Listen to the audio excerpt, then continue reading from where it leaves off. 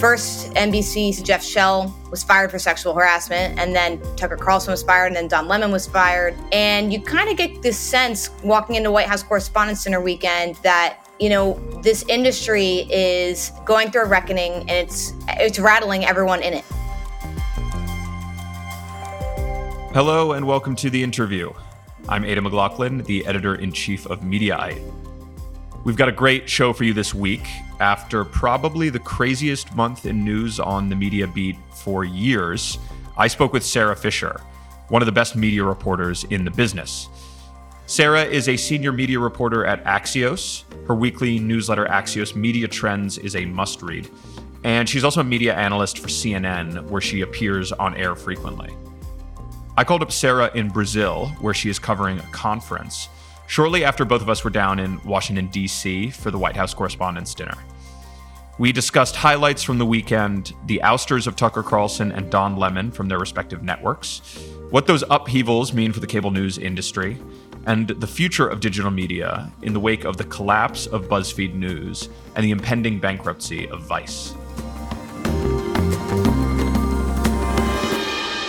Sara, thanks so much for coming on the show. How are you doing? Thank you so much for having me. I'm doing well. How are you?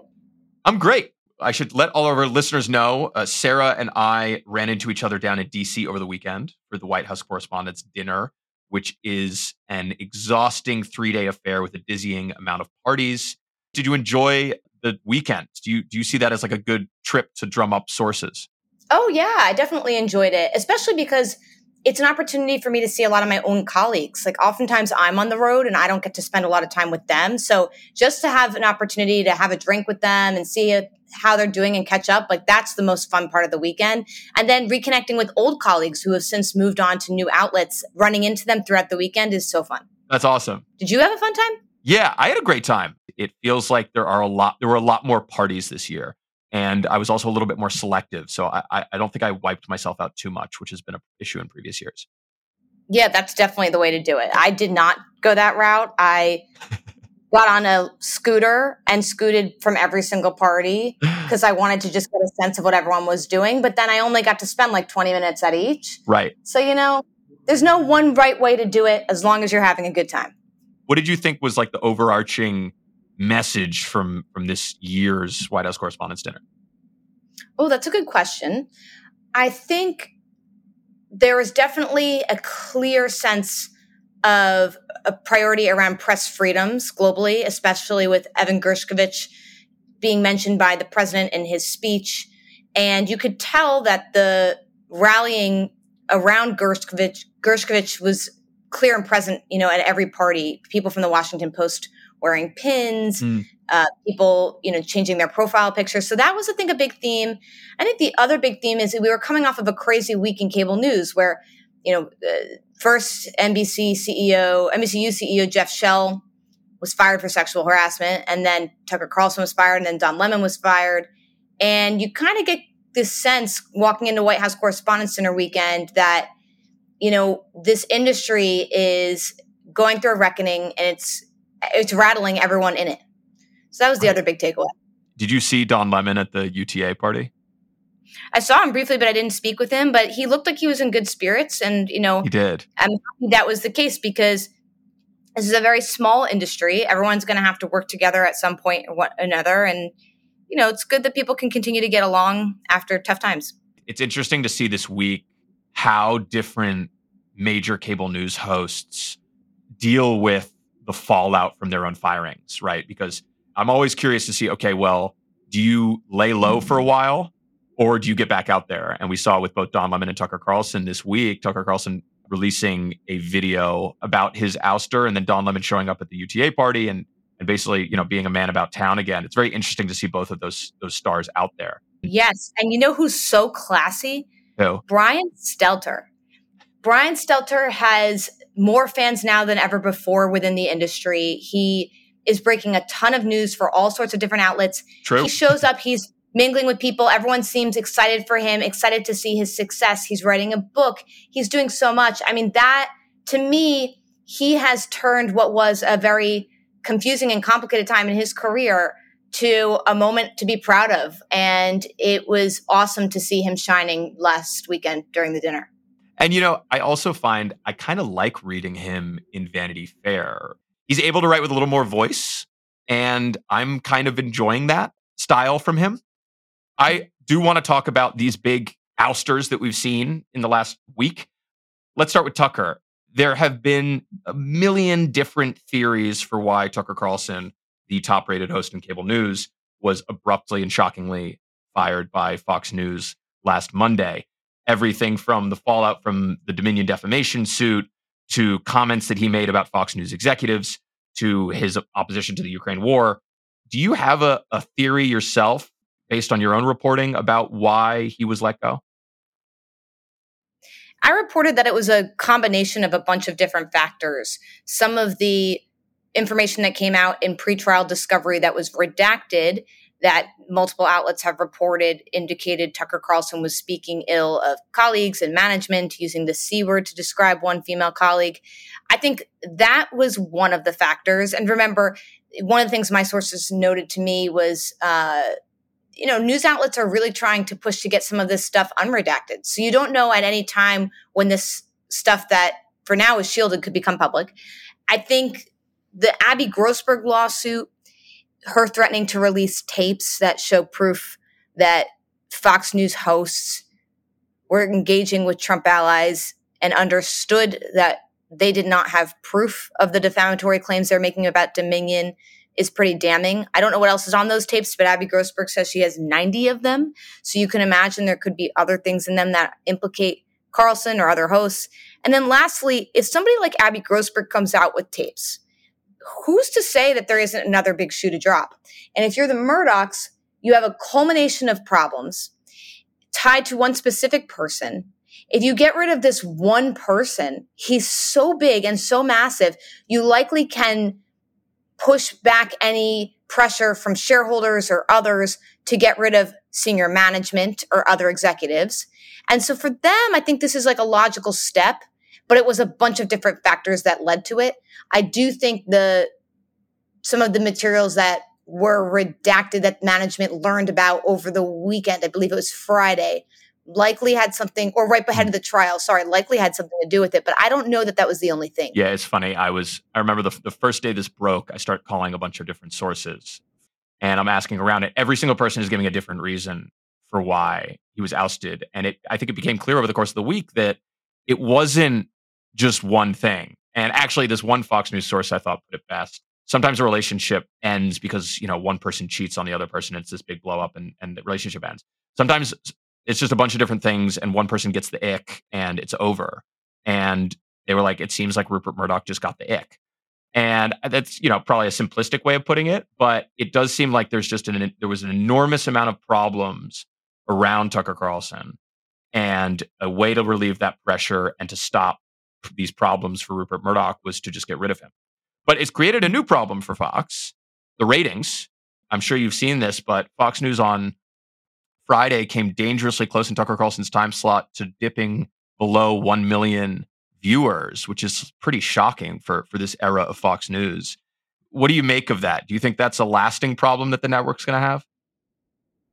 No. I always thought that Fox's fear of viewers running to Newsmax was itself even a little bit strange, not because it's not going to happen for a short period of time, sure, but because Fox just has so much power, resources to its advantage that I think it's eventually going to be able to figure out how to put a new rising star in that place and gain at least some of that viewership back. And the price you pay for keeping Tucker Carlson, I guess this is a calculation that they made, is not as great as what you get for getting rid of him, right? And relieving some of that shareholder pressure and relieving some of potentially the legal risk ahead of the Smartmatic suit. So I think they'll be able to figure it out. They'll find someone. Remember, when Bill O'Reilly left that spot, it wasn't like Tucker Carlson was a thing then. Like, he made himself a thing. I think the question becomes, will there ever be anyone that's able to command that type of viewership by just telling the truth? And that is the big question mark. I don't think that Fox is going to put a straight-laced reporter in that slot, don't get me wrong. But what is the degree at which you can be salacious, kind of conspiratorial, kind of bending the facts to lure viewers without crossing the line? I think we now know that there is a line that's been crossed with Tucker Carlson. Whoever it is that they bring in is going to have to figure out where that is. And I feel bad saying it because it should just be that the line is to tell the truth at all times. But clearly that's just not how Fox works. Right. I still remember back in 2020 when we had a very similar dynamic. Fox News viewers were outraged that the network had called Arizona for Joe Biden. They were fleeing Fox News in droves to Trumpier alternatives like Newsmax. And I remember thinking, this isn't going to last because watch Fox News and watch Newsmax. One is a brand, a highly profitable, valuable brand that has been decades in the making. And the other is kind of a rinky-dink fringe cable news network. Like at a certain point, those viewers are going to cool off and they're going to return to Fox News. I just can't imagine that this controversy is going to have a lasting damage to Fox News, especially if they replace Tucker Carlson with someone who his audience is fine with, like a Jesse Waters. My fear is just that in the current panic that Fox News is facing, which is very similar to the panic they had after the 2020 election, that they would resort to some of the more extreme remedies they did back in 2020 in order to claw back those viewers. Do you have any fear of that sort of thing happening? I think that moving forward, they're going to be much more careful about what type of people they put on their air and what allegations they make. They don't want to end up with any more defamation suits. But I think that they're going to be able to figure out a personality, probably a Jesse Waters type, who can thread the needle pretty well in being just edgy enough, salacious enough that they'll be able to gain back those viewers from Newsmax, but not quite over the top to the point where Fox has another legal headache on its hands. Well, the funny thing is, sure, Tucker Carlson got serious ratings, big audience. But at the end of the day, he was only doing, 500,000 more viewers than Sean Hannity. And Sean Hannity comes without the massive, massive headaches that Tucker Carlson does. And I could very much picture Jesse Waters filling in that 8 p.m. slot and continuing to deliver, 2.5, 3 million viewers a night without Senate Republicans having to issue statements about Fox News hosts saying that they're lying about the Capitol riot and all the legal threats that came along with Tucker Carlson. So it'll be interesting to watch that. As far as Tucker Carlson goes, what do you think is next for him? I assume one of two things. I think he either goes the Rumble route, which is kind of Glenn Greenwald just left Substack to join Locals, which is Rumble's like subscription platform. He does a show on Rumble. I think that there's a lot of momentum in that platform. So, and Tucker will feel like he can speak freely to his, video message that he put out the other day. Or he goes the Bill O'Reilly route, which is very lucrative. I think Bill O'Reilly makes like $30 million a year or something, where you basically charge subscriptions for your insights. And Bill O'Reilly still appears on, News Nation. He's not totally shunned out of the media world. It could go one of two ways for Carlson. I still think that Tucker Carlson has a pretty bright commercial career ahead of him. He's developed such a following, a loyal following, that he'll be able to attract a ton of viewers or listeners or, readers wherever it is that he goes. So I don't know. Tucker Carlson, I think, will do just fine. And by the way, I think Fox will do just fine without Tucker Carlson, but it feels seismic right now. Right. It feels seismic right now, but I expect that Tucker will continue to command a massive audience, and Fox News is going to have a momentary blip that they'll recover from, especially once the 2024 election starts getting into full swing. I think the question probably is now, how much is Fox News going to try and enforce a non-compete in their severance package to Tucker Carlson? Are they going to, I imagine they're going to tie that to a big payout to him, and how much is he going to be willing to accept a payout to not go and work for some of Fox's competition? Though there isn't really an outlet besides the Daily Wire, I'd say, that would be able to attract someone like Tucker. Like, I don't think Newsmax is going to be able to afford him, and I certainly don't think OAN is going to afford him. So I'd imagine it's going to be an independent venture. Yeah, although Newsmax can always raise money. I mean, True. Privately owned, Right. If they needed him, they could do it.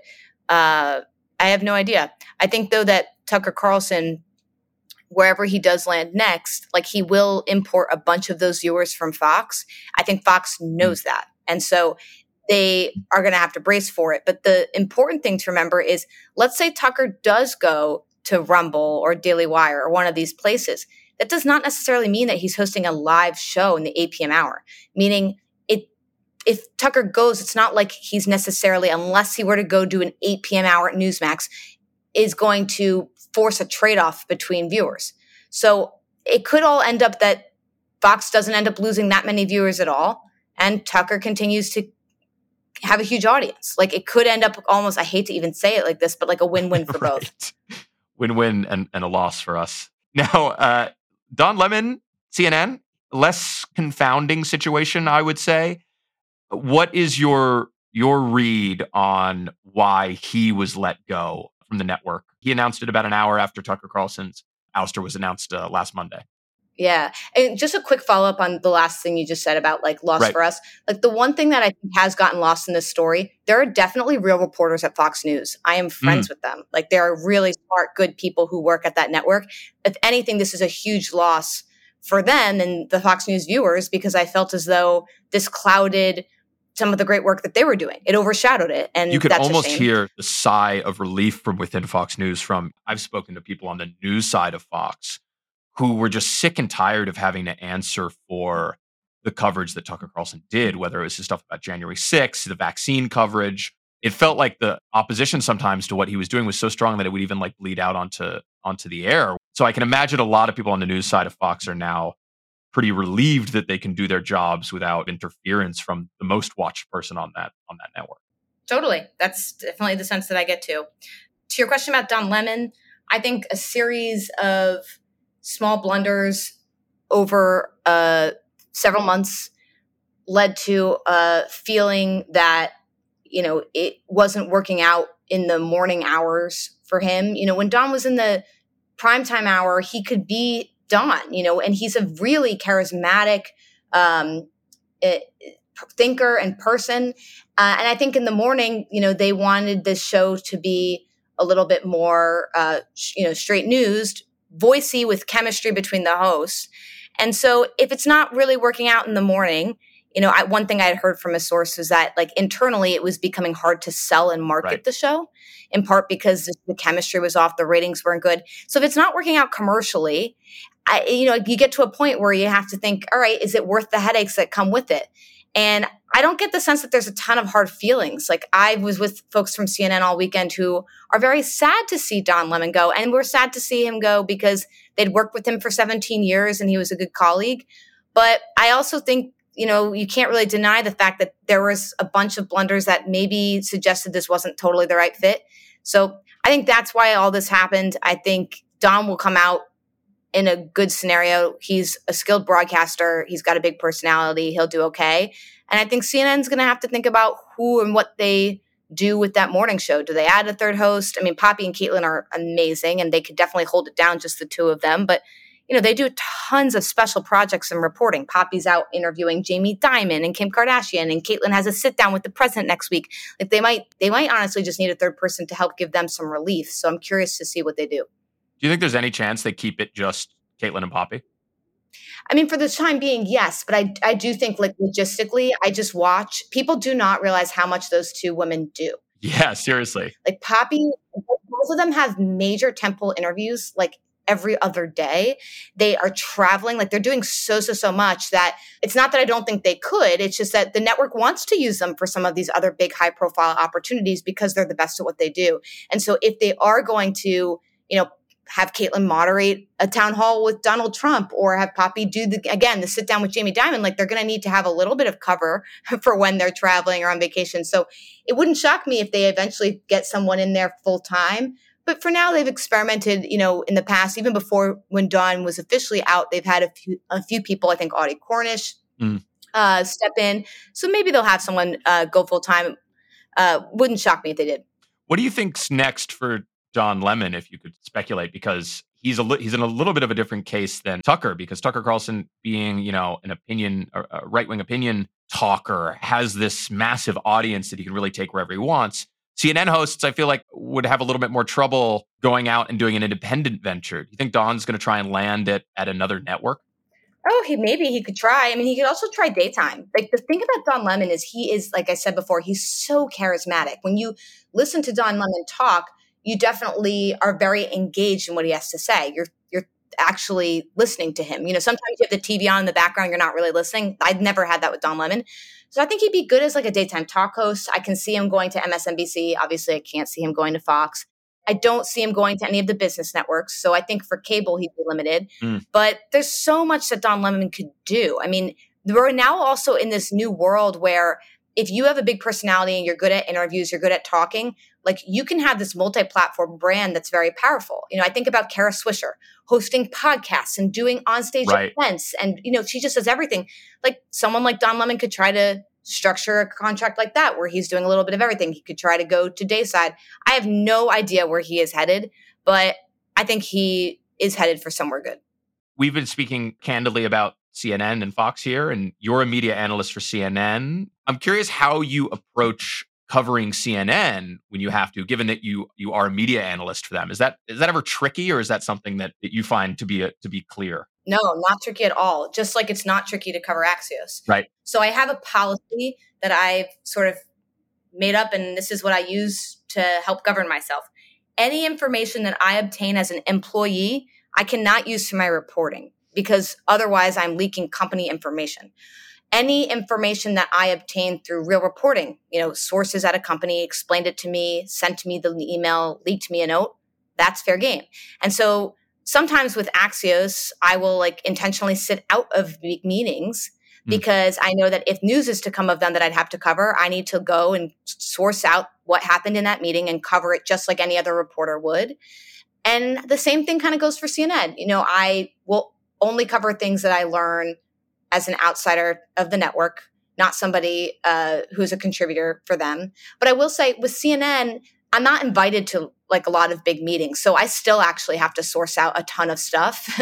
Like any internal document that's sent that you see me covering or, a layoff announcement, I'm still calling my sources inside to get that information. It's not handed to me. In terms of conflict of interest, I mean, Chris Licht and the CNN team has been so good about just giving me free range. If I want to talk about Don Lemon getting fired on the air, they'll let me talk about it. Anything it's never been an issue and it's absolutely never come up. I'm sure that one day that my theory of the case will be tested, but for now, it has not been hard. As long as you just follow journalistic principles, it's pretty simple. I always feel like it's one of those things where it seems really easy until a real scandal happens that sort of the network might disagree with the framing on or something, and then you really have to figure out how to cross that impasse. But to be honest, so far, I find it promising the way the new regime at CNN has allowed for media reporting about the network. When you read Reliable Sources now, which is now helmed by Oliver Darcy, I think it's pretty clear-eyed and that the reporting's pretty straightforward and is the kind of reporting that you'd see in other outlets about CNN. Now, you had a fresh scoop published just before this interview that I wanted to ask about. It shed some more light on the firing of Jeff Shell, the NBCU CEO. Tell us what the news is there. Yes. And quickly, just following up again, Oliver's doing an incredible job. So good. I'm so impressed day in and day out about how much he accomplishes and still manages to break and doing it fairly. So kudos to Oliver. So the scoop that I had this morning is that the complaint filed by CNBC's senior international correspondent Hadley Gamble against Jeff Shell to NBCU wasn't just about Jeff Shell. It also alleged complicity in fostering a toxic workplace from senior CNBC international executives. It named a few of those executives. One of those executives that was named, the complaint alleges he called Gamble the C word. The kind of big picture here is that when we see somebody get fired as a result of a complaint, and that complaint obviously was filed privately, only lawyers can see it, we tend to sort of in our heads try to figure out, what does this complaint say? What is in it? And when you peel back the curtain, per my sources, the complaint is not really just about this one person, although one person, Jeff Shell, was fired as a result of it. It's about a workplace culture is what they're trying to allege. Now, Comcast has not, punished any other executives. It has not said whether or not their investigation has concluded that any of these allegations are true. but you get a sense now of what Gamble is trying to say happened, or is the picture she's trying to paint of what's going on there, which is different from just, oh, this one individual harassed me. The last topic I wanted to chat about with you, to switch gears here, is I wanted to discuss the crisis battering certain digital media outlets, which you've been covering a lot. So BuzzFeed News just shut down. Vice Media is preparing to file for bankruptcy. Yeah. Tell us about the environment now surrounding these digital media outlets that in the 2000s and the 2010s were these serious media darlings that had these sky-high valuations. Now they're filing for bankruptcy and shutting down. What's the environment like right now? It's tough. So for many years in the aughts and in the 2010s, these digital media companies, the Voxes and the Vices and the BuzzFeeds of the world, they were able to raise a lot of money. I mean, Vice raised well over $1 billion. We're talking extraordinary amounts of money. And they did it at these very lofty valuations. And the problem is, in order to justify a valuation when you go to exit the company, meaning when you go to sell it or raise money further down the line, you need to show that the rate of growth has continued as the company matures. And what happened was, with all of these companies, they weren't able to continue growing at that blockbuster clip because naturally, how could you? You know, it was always, they were always over inflated. And so this was a problem as the big tech companies started to adjust their algorithms to deprioritize news. But it became a really serious problem following the pandemic, in part because the ad market slowed down and then inflation. Like, one of the things that's really haunting Vice right now is that they have a lot of debt. And when you go to restructure that debt, the interest rates are really high right now. And so buyers are looking at this asset. And it's not that necessarily the business is like completely broken. I mean, they're, just about squeaking by, kind of profitable. Some assets aren't and some assets are. They're making about $600 million a year. It's not that it's a non-business. The problem is, who wants to buy that business and then be responsible for managing all of that debt? And I think, there's also some question of who's responsible for things like outstanding lawsuits against the company. Those become additional costs. And so if you want to exit, if you're Vice, it becomes really hard to find a buyer that's A, willing to pay an enormous valuation that you once had, and B, willing to take on all of your extra debt, et cetera. And for these other media companies, the BuzzFeeds of the world, the Voxes of the world, they're not all the same. They all have very different and unique challenges. But I will say the one through line is that they all just raise so much money at these really lofty valuations. And you'll see, we just don't do that anymore in digital media. I mean, when Axios launched, our Series A was $10 million. Semaphore raised a $5 million safe. Like, I think, these companies are raising a few million here and there. And so they're doing that to protect themselves. So that way they don't have to back into these ridiculous valuations later down the line and become diluted and all that sort of thing. The one outlier is The Messenger. They just raised $50 million, which is a lot, ahead of their launch on May 15th. So I'm curious to see how that goes. I just laughed because I was literally right before this interview, I was looking at The Messenger and I was looking at their projections. Yes. And I think you had a piece in it in your newsletter. I'm reading this and it looks like that they want to have a newsroom that is almost 400 people deep, 20 people covering health and wellness and 100 people covering politics and 100 people covering general news. The number two to Jimmy Finkelstein, who's starting the site, is also saying that they're going to get 100 million uniques a month and $100 million in revenue after the first year, which is an absolutely, forgive me for being blunt, but an absolutely insane projection. And it does feel a little bit like The Messenger, whether or not this is just a sales pitch, is sleepwalking into the mistake that these other properties made by being too ambitious with their growth and not realizing that the places that launched in 2010 and that are surviving to this day are the places that stayed pretty nimble and small and didn't bet on this massive expansion and expect the revenue to follow.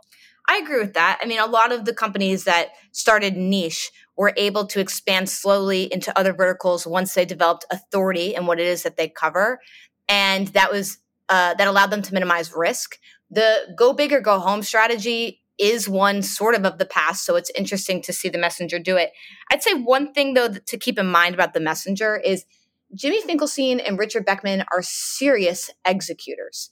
Like they have, Right. I talked to Richard for this piece that I wrote.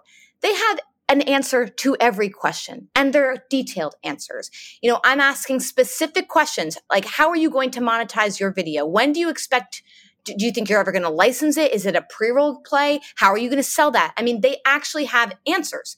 So the one thing I will say about the Messenger is I agree. It is very lofty goals, and 100 million in revenue in 2024 in their second year of operations is like absolutely extraordinary. It feels like it's impossible.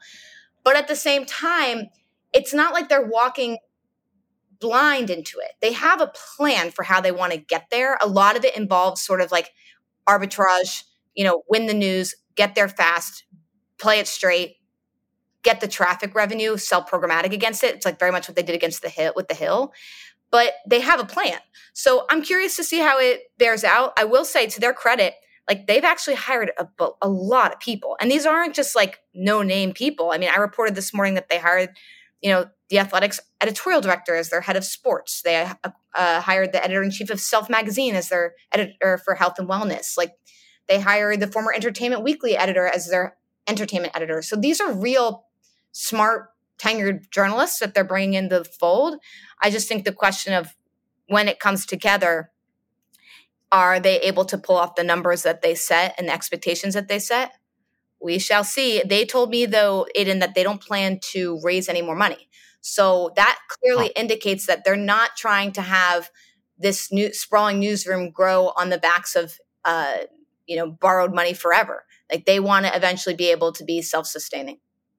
Just looking at all of the properties that we've spoken about right now, do you think that there is one viable model for digital media going forward? Is it the way Axios launched and grew and sold, recently to Cox for $525 million?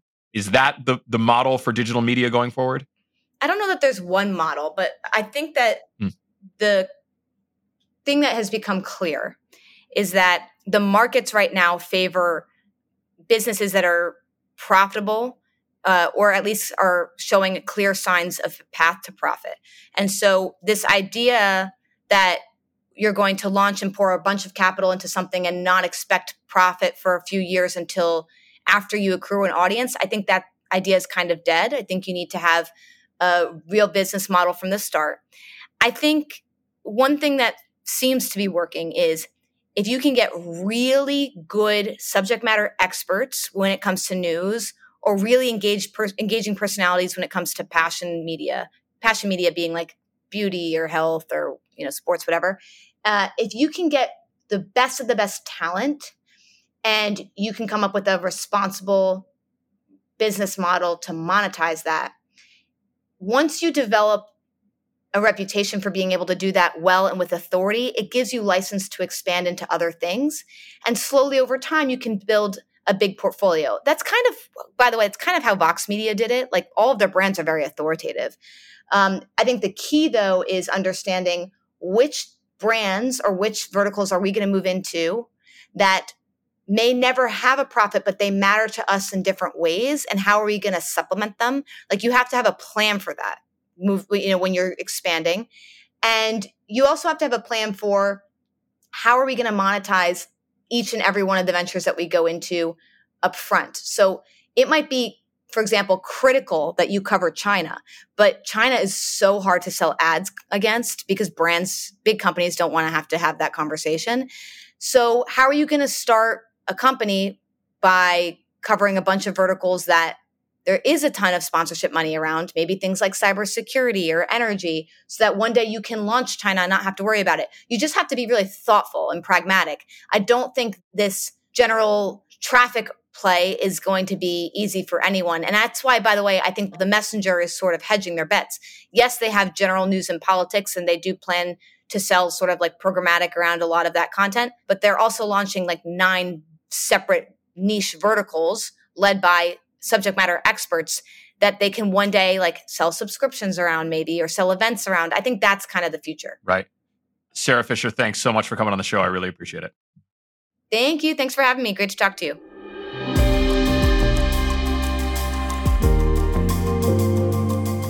Thank you for listening to this episode of The Interview. Please subscribe to The Interview on Apple Podcasts or Spotify, and check out coverage of my conversation with Sara Fischer on Mediaite.com.